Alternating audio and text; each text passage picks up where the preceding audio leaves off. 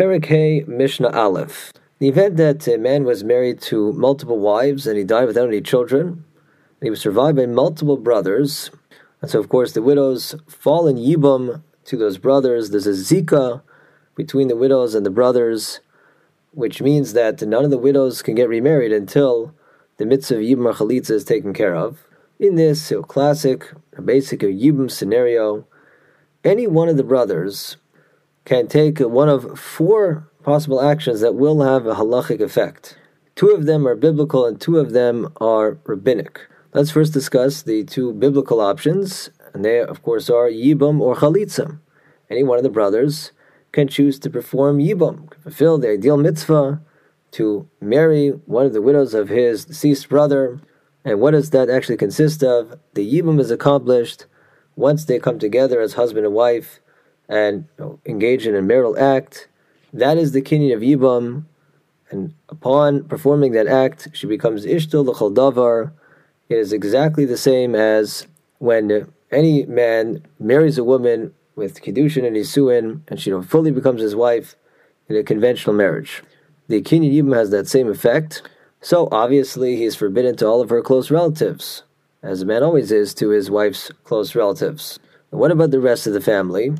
Well, through the one brother's Yibam, this satisfies the obligation for everybody involved. In fact, it would be forbidden for any of the other brothers to take any of the widows. It would also be forbidden for the brother who did Yibam to marry any of the other widows that fell from his brother.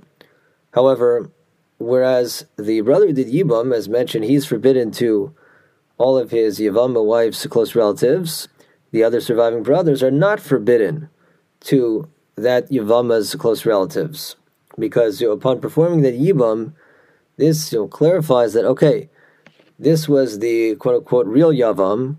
The fact that there was an initial bond to the other brothers falls away, is not relevant anymore.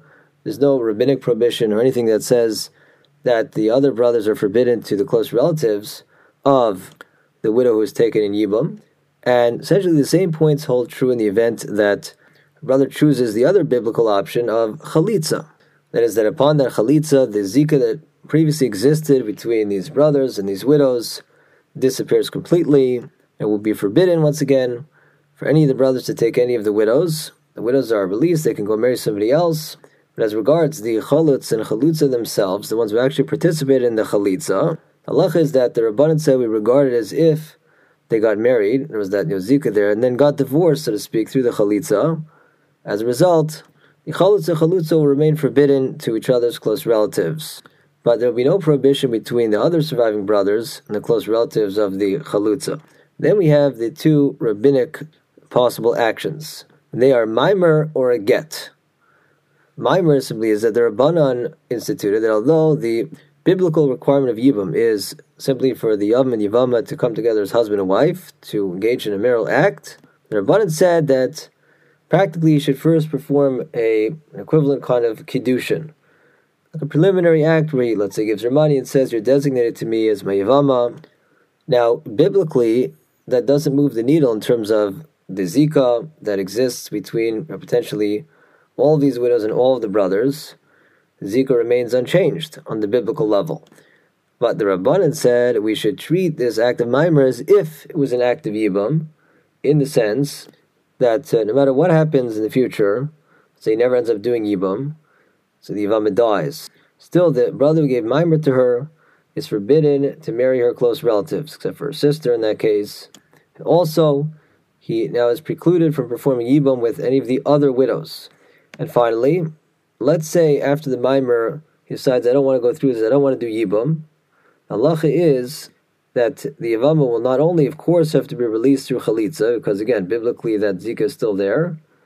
In addition, because he did this rabbinic marriage of Yibam, this Maimer, he has to give her a get to remove the effects of the Maimer. And only then will she be permitted to marry somebody else. So in short, the Rabbanan said you treat an act of Maimer as if he did a biblical act of Yibam, in regards to the aforementioned stringencies. The second rabbinic action that might be taken in the context of Yibam is maybe one of the brothers will give one of the Yevamos a get. He thinks, okay, we don't want to do Yibam here, we want to release them, so how do we dissolve this Yibam bond? I'll give her a get. Of course, on the biblical level, that does nothing. The only way to release the Yevama is through Chalitza.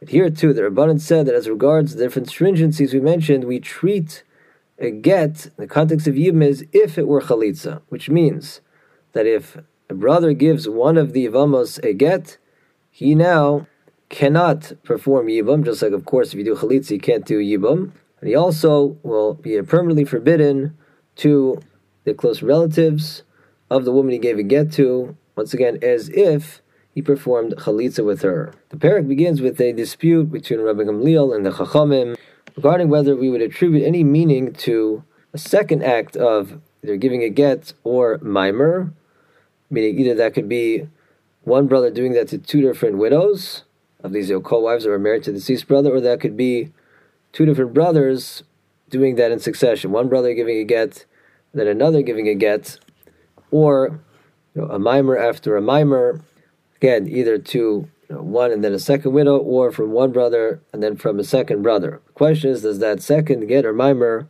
have any halachic effect? So Rabbi Gamliel says, no, ein get achar get, velo mimer achar mimer. For example, one of the brothers gave a get to one widow and then to another, or mimer to one and then mimer to another, that second act of mimer has no effect, and thus he will not become forbidden to that woman's close relatives.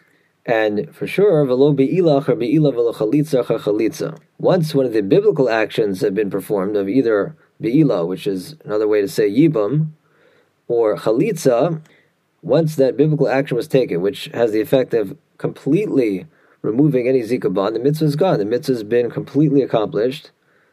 Clearly, if he attempts the second act of either yibam or chalitza, or let's say another one of the widows, that does not create any of the prohibitions that normally apply to the woman with whom a brother does yibam or chalitza.